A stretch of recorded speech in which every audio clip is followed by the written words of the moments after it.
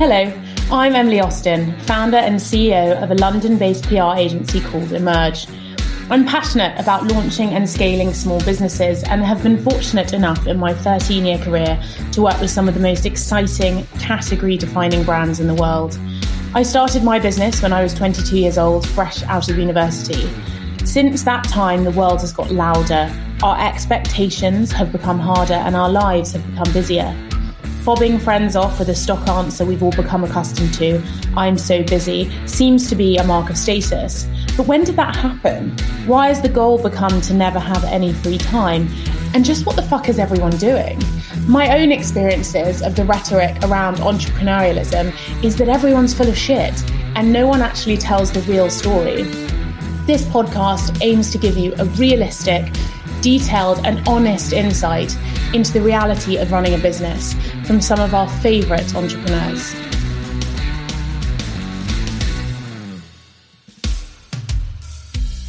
In this week's episode, I speak with Amy Liu, founder and CEO of a clean beauty brand called Tower 28 Beauty. Whilst growing up, Amy suffered with severe eczema and struggled to find products that worked for her. After several years working in the beauty industry, Amy set out to create products that worked for her and launched Tower 28 Beauty as a result of her experiences. We spoke candidly about entering a highly saturated marketplace and the issues surrounding regulations in the beauty industry. We discussed building a brand around inclusivity and whether her founder journey has been influenced by stereotypes and the glorification of entrepreneurship. Amy also spoke really openly with me about creating a product for everyone and the fear of becoming a fad. This is a really brilliant, interesting episode for any entrepreneurs in any industry, but particularly if you are looking at launching a beauty brand, this is definitely one to have a listen to. To start, if you could tell me about your business. What is your business? What's your role in that business? And then what the brand mission is? Yeah, so I'm the founder and CEO of Tower 28 Beauty, and we have a line of beauty products. So we actually only have one skincare product currently, and the rest are color makeup products. And the idea is basically that everything is made to be designed for sensitive skin and made for all. So I've suffered from eczema from the time I was about, 18 until now. So that's quite a long time, for over 20 years. And one of the things I was always looking for as somebody who's been a beauty executive since I was like 21. So for a really long time, even longer. One of the things that's really always stuck with me is that it's been hard for me to try products. It's one of the most fun parts of working in the beauty industry is being able to try things, but I was always afraid to do it because frankly, my skin's really sensitive. And so I was always afraid of it breaking out. So I was always a person who was like trying a different diet, going to, whether it was acupuncture or like Western medicine, Eastern medicine. I've tried steroids. That's probably the only thing that's really consistently helped me. And really wanting to wear makeup, but not feeling like I could because I was afraid it was going to make my skin worse. So that was one of the things I really set out to do when I started Tower 28 is I really wanted products that were not only clean because basically as I have 3 kids, I was working at Josie Maran Cosmetics at the time at one point. And Josie Maran was really one of the first people that started talking about clean. And that was back when everyone said, is it 96% natural, 97% natural? And that's what we thought clean meant back then. And I think when you have kids, you start thinking a lot about what you're putting on your skin and in your bloodstream because it's the first time, you're carrying life in your body. And I just became more conscious of all of that. And I thought, well, if I make the move to clean skincare and clean beauty, maybe that will help my skin. But actually it didn't. So what I found was when I tried a lot of the clean products, clean and everyone has a different definition of what clean means. But back then it was really like, how natural can we make it? And when I tried to make that switch, a lot of essential oils and product ingredients that are considered to be clean are actually quite sensitizing. And so I actually found it made my skin more irritated. And so now the definition of clean that at least I lean into, and I do it from the vantage point of really just wanting to make sure that for most people, if your skin barrier is working, then you can use a lot of things. If you're like me and if you have eczema, acne, anything where your skin barrier is a little more compromised, then your skin, things are going into your skin and into your bloodstream just because that's the nature of what's happening. And so I do think more about what is I'm putting on the skin. And so we really do look for that crosshair between non-toxic and non-irritating. And for that, I really use third-party guidelines. Like we look at the Credo. So we're sold at Credo and we're sold at Sephora. And we use their guidelines in terms of a no-no list for what's considered non-toxic. And really, it's like insurance to me. I'm just trying to make sure nothing's going to cause any harm. And then on the other side of it, we actually work with the National Eczema Association. So we're the only makeup company that 100% adheres to the National Eczema Association. So we make sure that we follow all of their guidelines in terms of what to not put into our products. And that was something that I was using as a person for a really long time. So I was using it for my soap. I was using it for my detergent, all kinds of things. And then I just trusted them as a resource. And now I trust them honestly even more working with them because they are so strict. So part of that is you have to adhere to the no-no list. Then you have to third-party test to make sure it doesn't, on humans, to make sure there is no irritation. And then actual dermatologists have to look at all of the data and all the information, the ingredients, the results from the test in order to get the seal of approval. That's what has to happen. So it's actually, I don't know if you know, but beauty is a very unregulated space. And so it's really up to the brands to self-regulate. And then some of the retailers try to help regulate as well. But those are the products we make. We launched just 2.5 years ago. And as somebody who's worked in the industry for a long time, it's interesting because I think people often say like that we've had a really fast ride and things have gone really quickly, which I'm so grateful for. But at the same time, I've also worked in the industry for, 18 years. And so it's like, it is not an overnight success to me in that sense. Although I'm a longtime beauty exec. I'm a first-time entrepreneur. Do you think the reason for so much misinformation in the beauty industry and so many products that claim, make certain claims or think that certain percentages or talking about being natural, that kind of stuff, do you think the reason for the misinformation is because the space is unregulated? So many different brands have been able to create these entry points and sort of say whatever they want to say. And actually, it's taking time for big brands to catch up with those kind of processes. For sure. I think it's a number of things, but for instance, in the UK, in the EU, it is more regulated. I'm based in the US. So, I think that doesn't help in that sense. But I do think, the beauty industry has never been more competitive than it is today. There are so many small brands. It is so much easier to start a brand with social media, with contract manufacturing being what it is. So it's easy to start a brand. I think it's quite difficult to get to economies of scale and in general, the scale of business is quite difficult nowadays because there is so much competition. And I think to answer your question about why is it that people are able to make these claims, I think it's very much like there's a bit of a herd mentality, right? So it's like, if this works for someone, people tend to be like, okay, then let's go do that, and that's just, I think what happens. And it's hard to stick to having a point of view, to be honest with you, because it takes longer, right? So the way that we make products takes a lot longer than it does. I can't just go to a makeup show and pick something up off the shelf and say, great, let me put my name on it, because we are so strict about all the things we are not putting into it. And then we also want it to perform. So because I've worked at, brands like Smashbox and Josie, like brands that were in makeup, like I have friends who are celebrity makeup artists.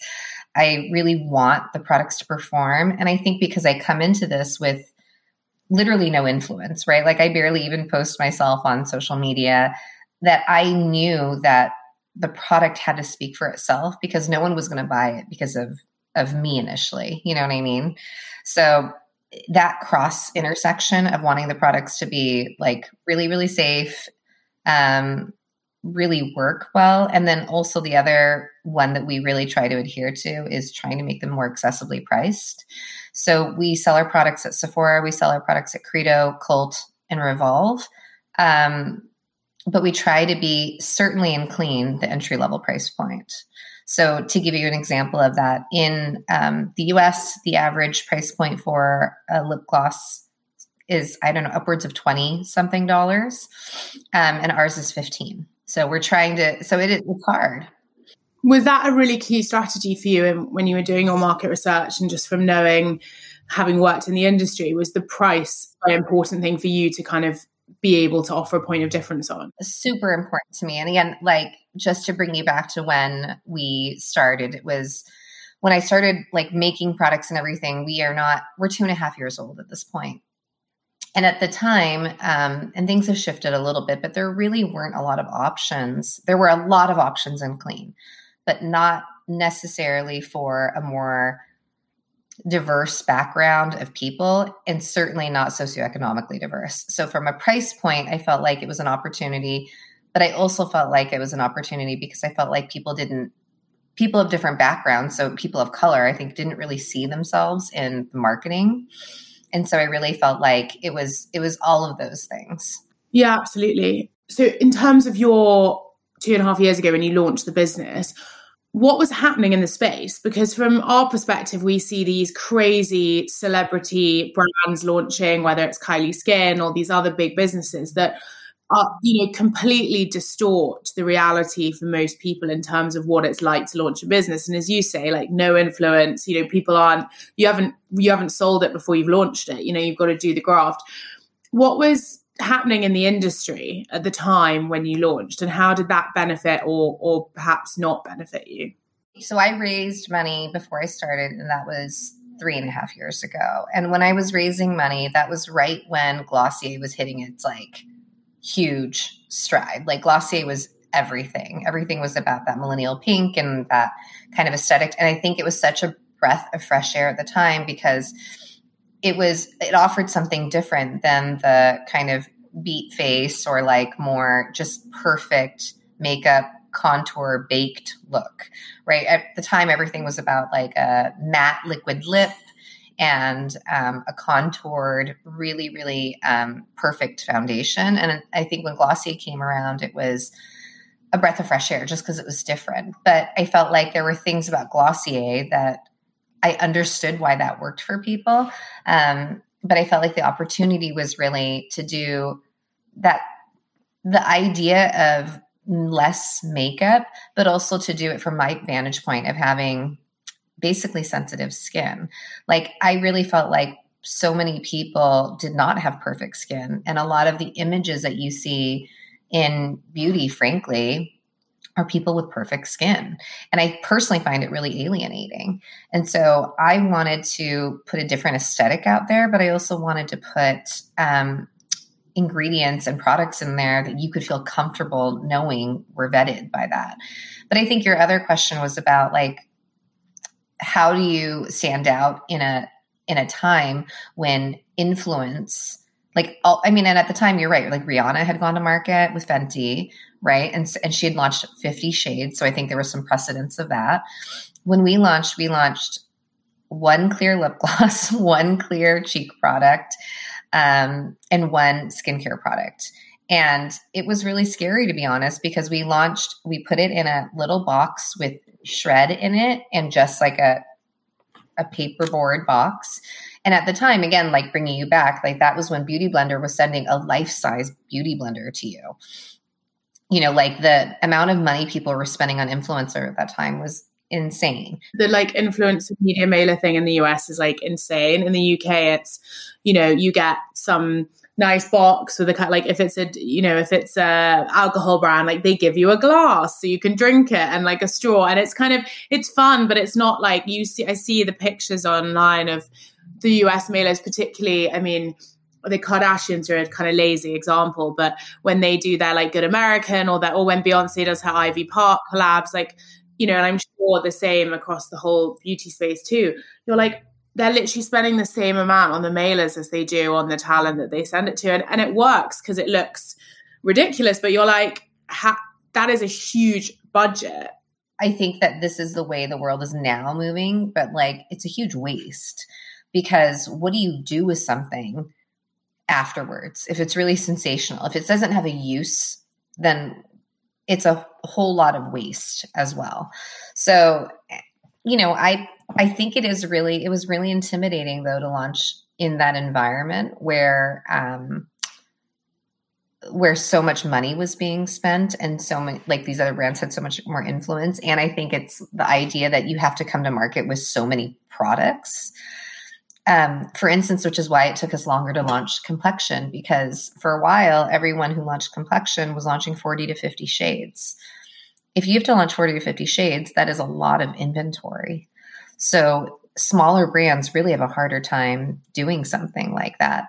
But yeah, it was a very competitive time. I think the market has changed. And I think now I think consumers are incredibly smart and savvy, and they can sniff out when something is not authentic, which is why some celebrity brands have done really well, but others haven't, because I think the consumer understands. Yeah, and it's interesting now. I mean, I don't know what the US coverage is, but certainly Glossier has sort of fallen out of favor in the UK press. You know, you look at these businesses that are like the darling of the beauty industry and hailed as like these incredible iconic businesses, which ultimately Glossier like still is and will forever be for what they've done. But you can feel the tide turning and you can feel the like sentiment changing, and it's kind of scary because you think, gosh, like even with a business like that where there was so much power and it was so hot, and inevitably in business journeys, if it goes that high, like there's only one way that it's going to go. But with businesses like that, you're sort of presented with this, like, this woman's changing the world. This is iconic. And you sort of think, God, the fall is big and people are ready to begin to start saying, oh, it's not that cool anymore. And you just think, God, that pressure of remaining relevant, you know, you look to other industries. I know Sarah Blakely from Spanx is kind of an icon. I worked with her for a couple of years on their UK PR. And you think, God, she's had that business 20 plus years, like the staying power of just like still being in favor. And I guess did you feel daunted by the idea of like being a fad where everyone loved you for 6 months? I still feel daunted. I feel daunted all the time. I mean, frankly, fear is, again, like I've wanted to do this. I wanted to be an entrepreneur before it was cool. Like my dad was an entrepreneur. I've wanted to do this for such a long time. I went to business school and I did a concentration in entrepreneurship. I have always like listened to how I built this. I've done all those things. Fear and being daunted and feeling scared has been a real through line it's the reason I didn't do this sooner, right? Like I waited a long time to do this. And I think there have been times that I've looked at I know a lot of younger entrepreneurs now, and I feel like sometimes I feel very envious of the fact that they were able to know what they wanted to do and just do it so much earlier, because now they have so much more, they have a lot of relevance in their own way, right? But then at the same time, I'm actually really grateful that I did things the way that I did, because I felt like I learned a lot along the way.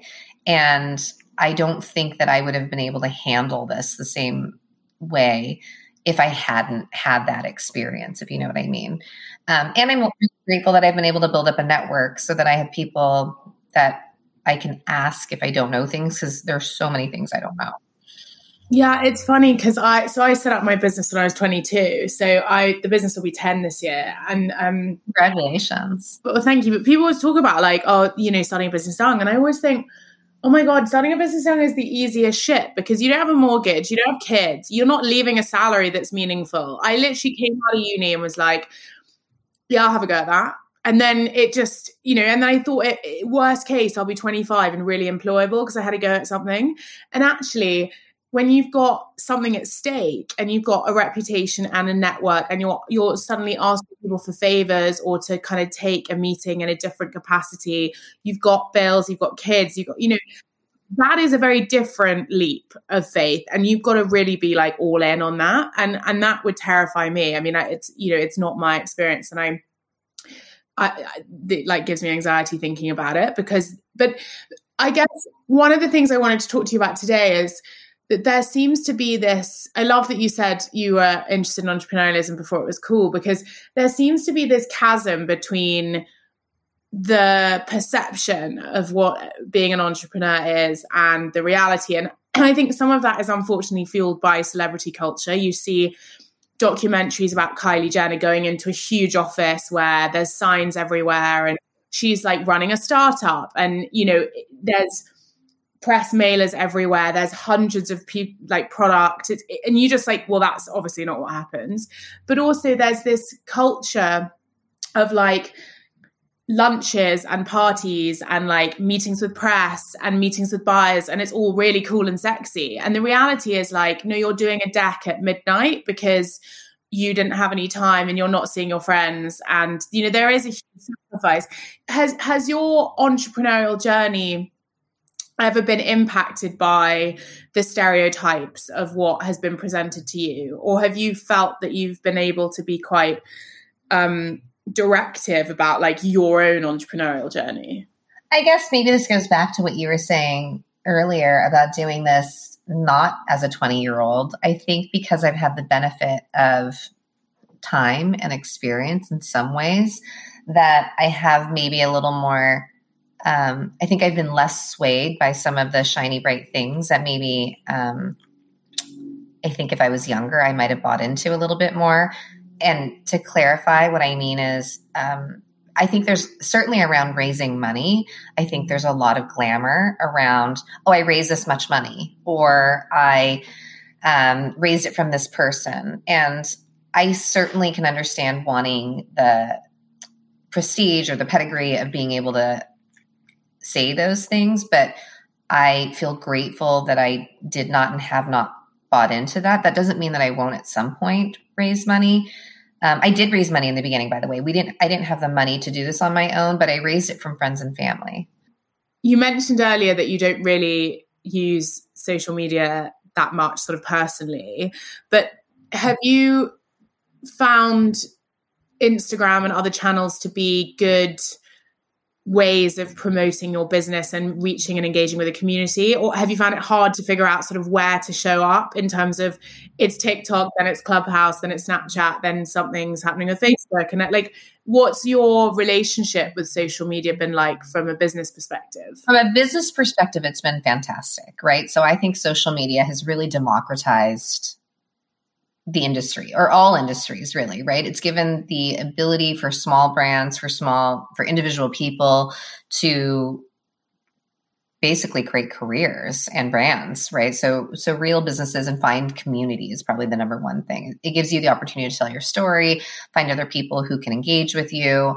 It's been incredible. In terms of focus, and this is kind of my broadcast for my team this year is like, it is about focus, right? And for us, I really think we've built our community on Instagram, but I really think we need to do more in TikTok. So that's kind of the next. TikTok is amazing. I think they're incredible as an organization as well. And so that's really what we're hoping to do. Personally, I find social media a double-edged sword, right? Like there's a lot of, again, speaking about like the sexiness of founders these days, like I'm probably never going to be the founder who's going to do a get ready with me and show you how to do my makeup. I'm just not, that's not my thing. That's not really the way I even want to be received. I would rather be received as a business person, which is how I consider myself, and a human and a mom and a friend and those types of things. And I like makeup, but I'm not a makeup guru, right? Like that's not, if anything, you know, you can come talk to me about your sensitive skin because I've had real struggles in that sense. But in terms of like posting and engaging with people I think it has to be authentic to you, or else people will sniff it out too. So to be honest with you, I'm trying to find my own way of doing it that I'm comfortable with, because it's not natural to me. I like doing these kinds of things, to be honest with you, because I like people, and this is the type of content I engage with a lot. Like, I like podcasts a lot as a person. And if I could find a way to do it myself through social, I would take the time to do it. But I think right now, to me, it's about like the community and the product at the end of the day, and not really me. We talked earlier about fear being a component of your like day to day or month to month running a business, and I guess I'm quite cynical about all these things and quite flippant. And I think that a good dose of fear is a good way to, inspire you. And a big part of my career has been, first thing in the morning, the carpet gets ripped from under your feet and you spend the rest of the day trying to figure out how to just like find solid ground. And that's the rest and repeat that you do. Have you, a lot of people I talk to say that they've had an idea and they don't know how to create a reality with it. That's partly because they don't know what to do, but also because there is a kind of prohibitive fear that stops people. What was the moment for you that you said, okay, now is the time? So I spent so much time telling people from the time I graduated from business school. I think I told people, this is what I really want to do. And when, and fast forward, I think it was 15 years when I met with this friend of mine from business school, and I was looking for a new role. And I told him, like, hey, this is what I want. I want a lot of equity, but I want, to like, I want to be at a small thing, whatever. And he was like, I thought you always wanted to do your own thing. And I said to him, I'm like, I do, but I don't have money. Because like you said, I have 3 kids and I have, a mortgage and all those kinds of things, grown up problems. And I also really thought I needed a partner because I've never done things alone. I've always been a part of a team and a really cross-functional team. So it was hard for me to imagine that I could do this by myself. And he said to me, he was like, well, if you have money, you don't need a partner because you can hire people. And I was like, okay, great. I don't have money. And so luckily for me, he was like, what if I was your first money in? And I had never even considered raising money before. So I think the idea of that, the concept of that, I think, there are some people that I talk to that like, it seems so normal to like, they just write a number on the back of a napkin and they're like, I'm just going to go out there and get it. And the confidence and the bravado that comes with that, I've always really been envious of. I didn't have that. I didn't think it was available to me. And I didn't think, and I think sometimes when I tell people a story, people think like, oh, you must just have like a bunch of rich friends. That is not really what happened. I had one friend that I didn't know was rich, to be honest with you. Like, he had sold his company and he was my lead investor. And then after that, it was a bunch of really small checks. But I think the thing that I did that helped me is for a long time, I had told people this is something I wanted to do. And then I spent a long time kind of like honing my craft, if you will.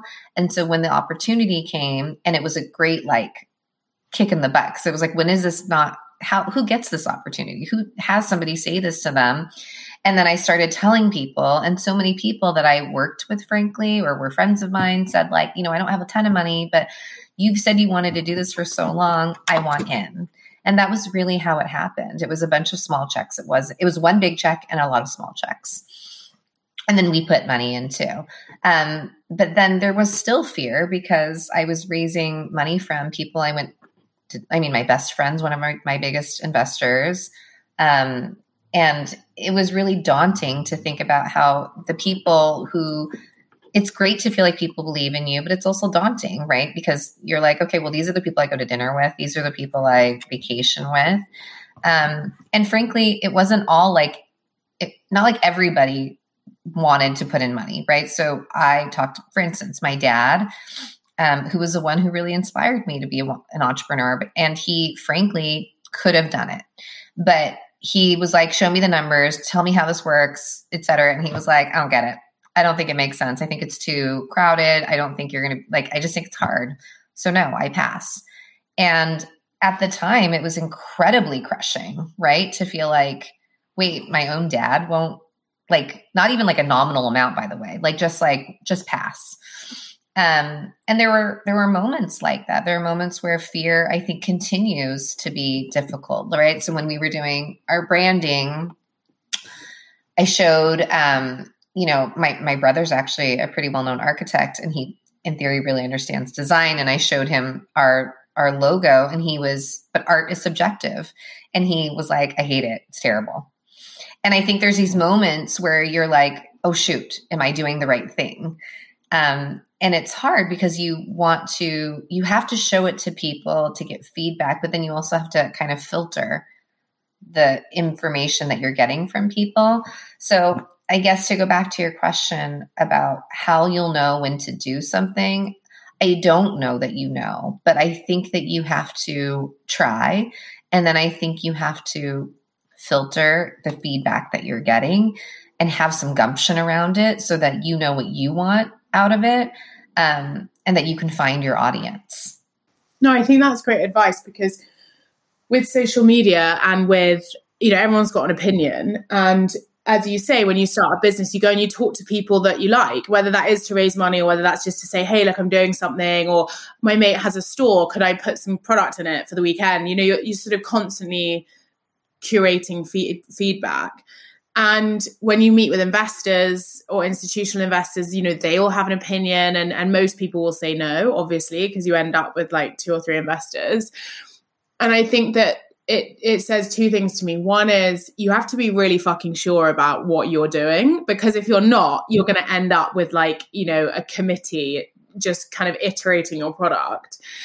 But also, I guess it's interesting because it's certainly in the UK, there's this really big idea around having mentors and having people who offer you advice. And certainly in my experience, I had a series of mentors at the beginning that I outgrew after 2 years. And I remember feeling so awkward going for dinner with them that I was paying for to ask them for advice. And it got to the point where it was like, you're not telling me anything I don't know now, because I've kind of caught up with that section. And then you almost have to phase that out and then find new ones. But historically, the idea was like, you have a mentor and they guide you.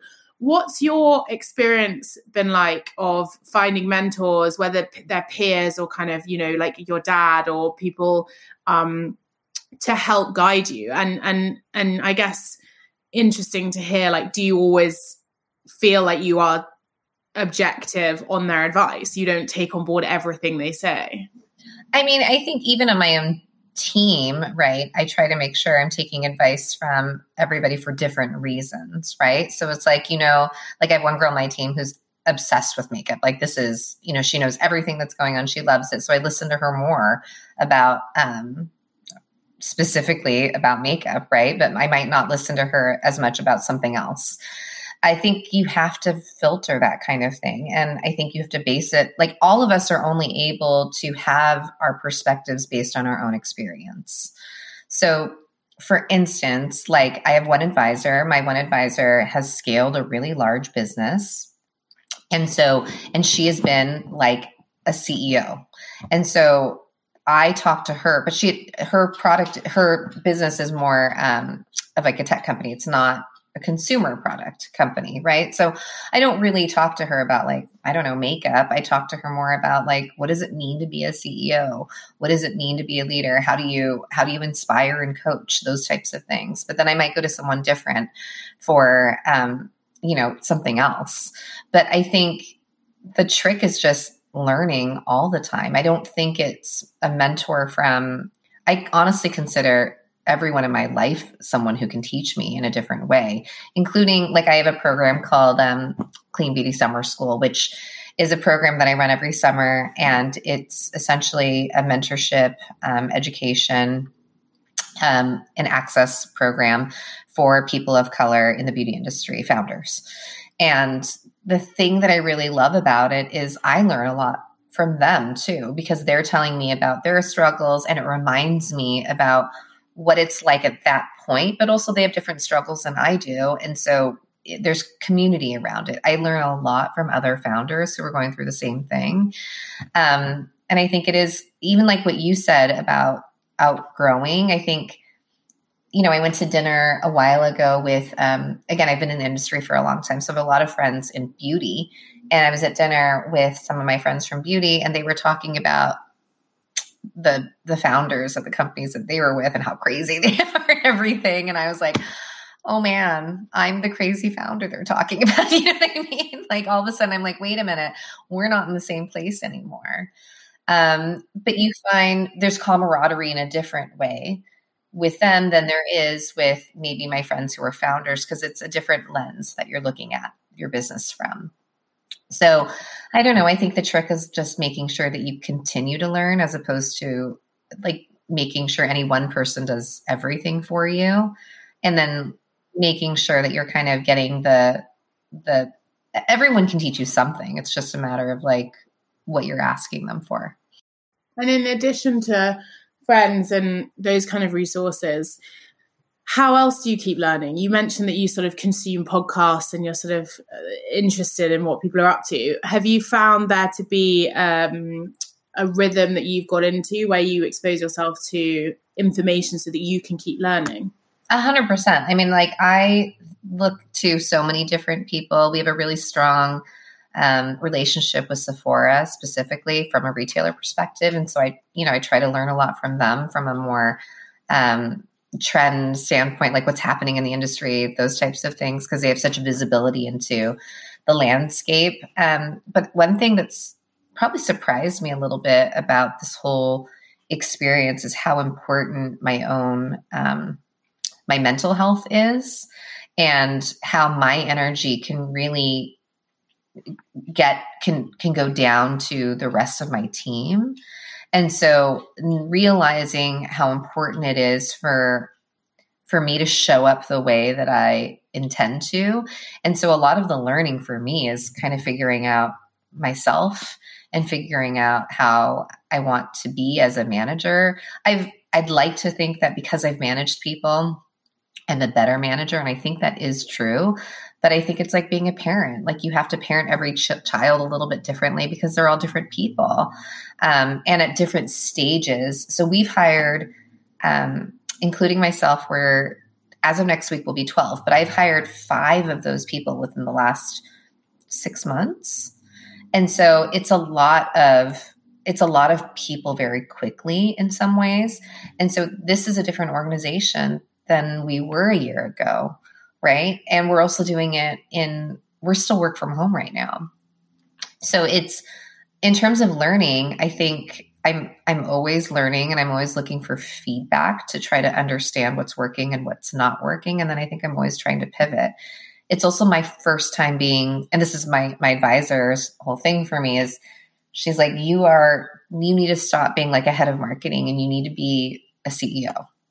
So like learning how to, and I've never been a CEO, right? So it's learning how to shift my perspective, and thinking about the future, not just being so in the weeds and being so, so attached to like the spelling mistake then. That's one of the hardest ones, like watching someone send an email and you're like, I would have written it differently, but you just have to like sit on your hands and be like, yeah. And it's a really important point, because I think in the same way that we outgrow mentors and sometimes friendships just generally in life, but obviously that can come kind of at reflective points in our career too, we also progress through our businesses. So when you start and it's like 2 or 3 of you, you can afford to, you might not have a really robust HR function because you're fully available, and you might finish early on a Friday and you might get Starbucks together.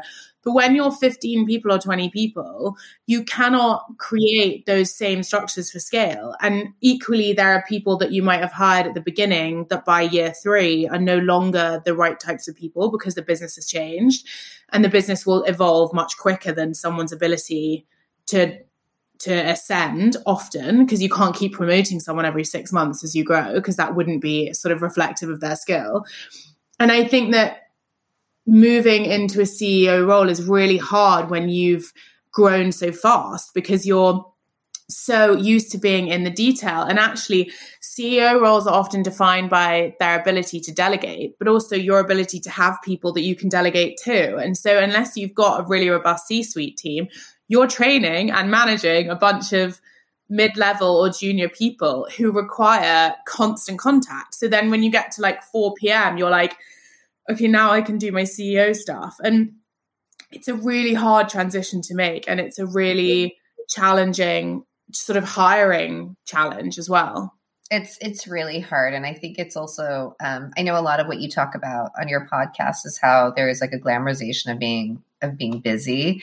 And I think there's so much truth to that. I think there is, like recently I literally just yesterday sat down and I did the exercise of like, okay, well, if I have one touch base with every person, and that's an hour a week, and then I have to like a marketing meeting, a content meeting, a new product development meeting, like a bi-weekly exec meeting, external meeting with Sephora, external, whatever. And I'm like, honestly, my huge part of my week, every week is just already done. Like it's already captured. And so when am I supposed to think and like be thoughtful about the decisions we're making as opposed to just being in the momentum of life and just doing something because it's on my calendar and it popped up again. Right. And so I do think there's a part of it where it requires a lot more discipline, frankly, to like sit back and be like, is this really the highest and best use of my time? And by the way, everybody else's, like, should they be in so many meetings? And should we be, what is the best way to do this? Like, maybe we should just have like, maybe you just make that decision by yourself and you do the work and come to me and we figure it out. We don't have to do everything by consensus.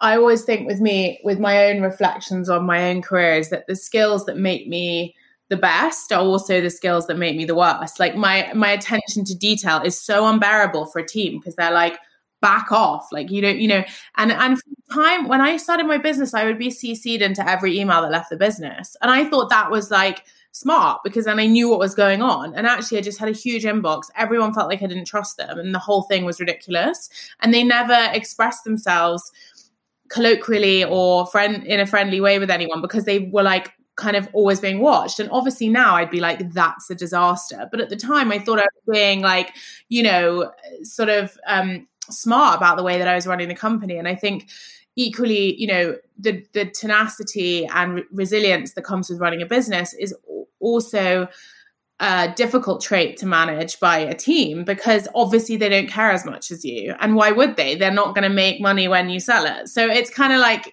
you're constantly like downplaying the things that you have in quite extreme abundance that actually make the business move. But you sort of have to temper that with, to your point, like what's relevant for the team and what are they kind of willing and able to hear in a way that's constructive for them.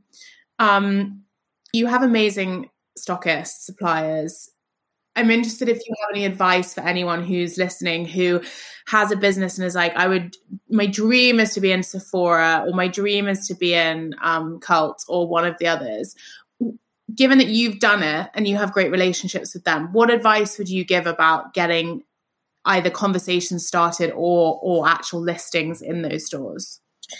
Yeah, I think the number one thing is you have to explain to them what need gap you're filling for them and not make them do the work. And I think you need to also help them understand what your plan is and what your vision is and how you're going to bring that to life in their store and what basically the idea is like when somebody, how are you going to provide something that fills a need for their customer?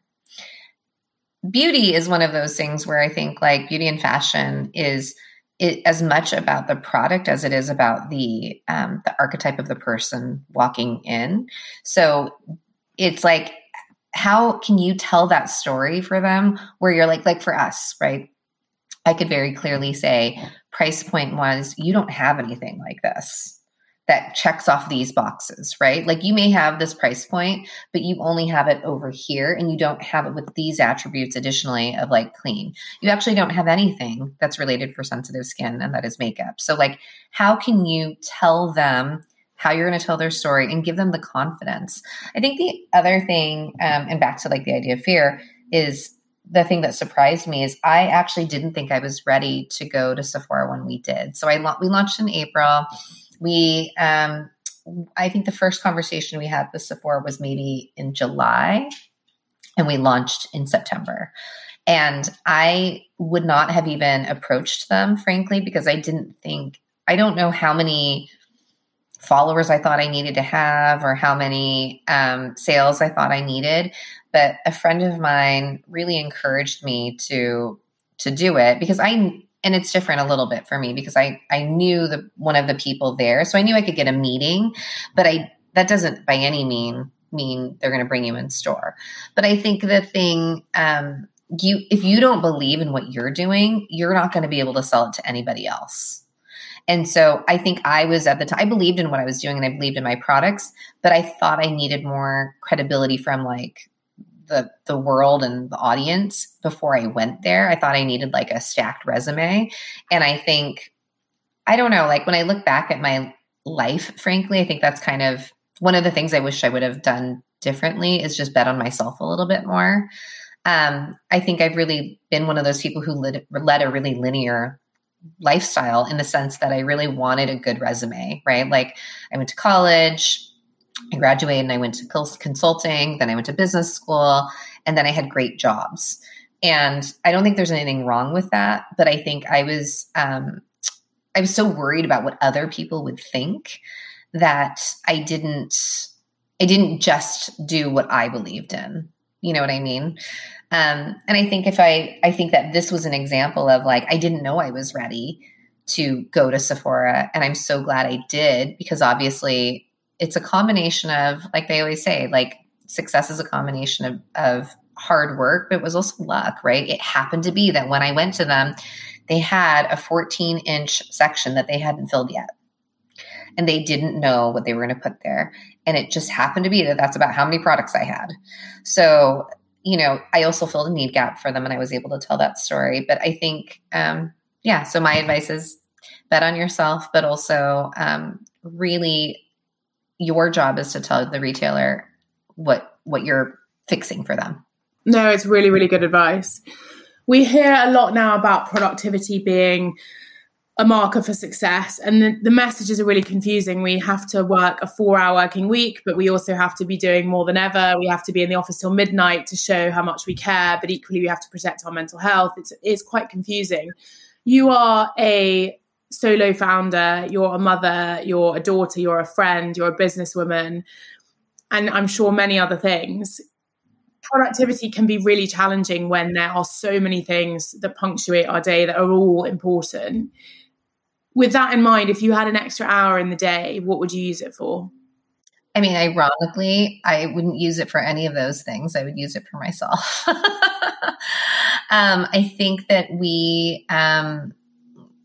everyone's different, I suppose, but I think I am so accountable to other people where, like you said, I think the two roles that I probably lean into the most at this point in my life are mom and wife. I kind of put those in the same because my relationship with my husband is also incredibly important to me. So it's not just being a mom, but I would say my mom and wife role. And then the other one is manager, really. I think that's the other one that I really lean into. And you can't, I remember a long time ago, a friend told me this, you can have it all, but you can't have it all at once. And I think that's true, but I also think you can't work on just one part and expect the other things that you can do then later, right? Like you can't just be like, okay, I'm going to be working on my founder life and my business, and then later on I'll catch up and do the kid thing, right? I don't know if that's totally true either, but I don't think you can do.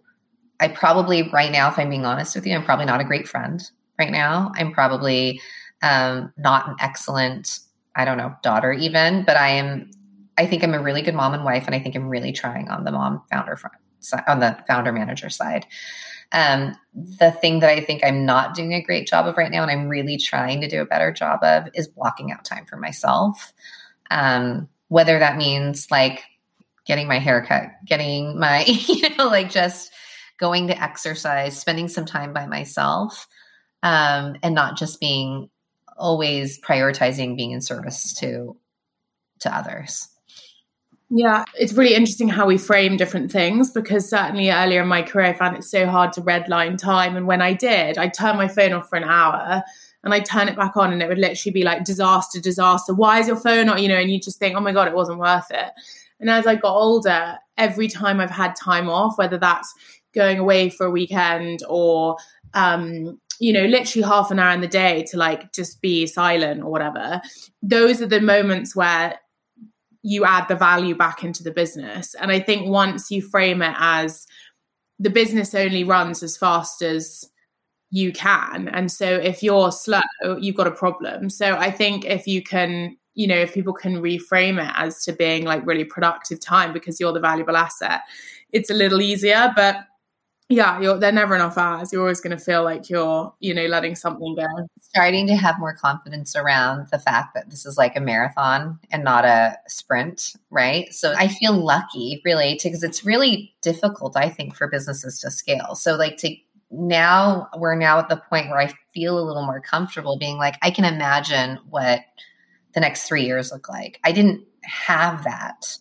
A year or 2 years ago, I didn't know for sure. And I felt like it could all just go away.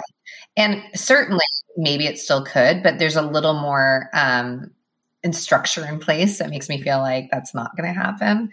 And I think the more I feel like that, the more I'm like, okay, maybe I should go on a walk, like do whatever it is that I need to do. But I think I really do think that not just me, but I think everybody in the business needs to have great mental health in order to be a top performer. Yeah, totally. You've already achieved so much in such a short space of time. What's next? What can we expect to see this year? I mean, honestly, it's really just about focus, right? So I think I'm trying to not get distracted by the shiny, bright things, meaning we have a lot of opportunities. If we wanted to, we can open more distribution, whether it was international or domestic. But I think the goal right now is, we've built a team and now it's time to kind of figure out how to run together and go through this next chapter with together and really achieve the goals and make the things that we are doing bigger. So whether it's Cult Beauty, which is our retailer in the UK and EU, which is amazing, or Sephora, et cetera. And the products, really just making sure that the products that we do have continue to grow, as opposed to, I think there's a real problem in the industry where people really try to sell newness all the time, because newness is it's like that big spike in sales, right? Because people love shiny, bright things. But to me, it's even more of a impressive thing if you can just make products that last, that people really love.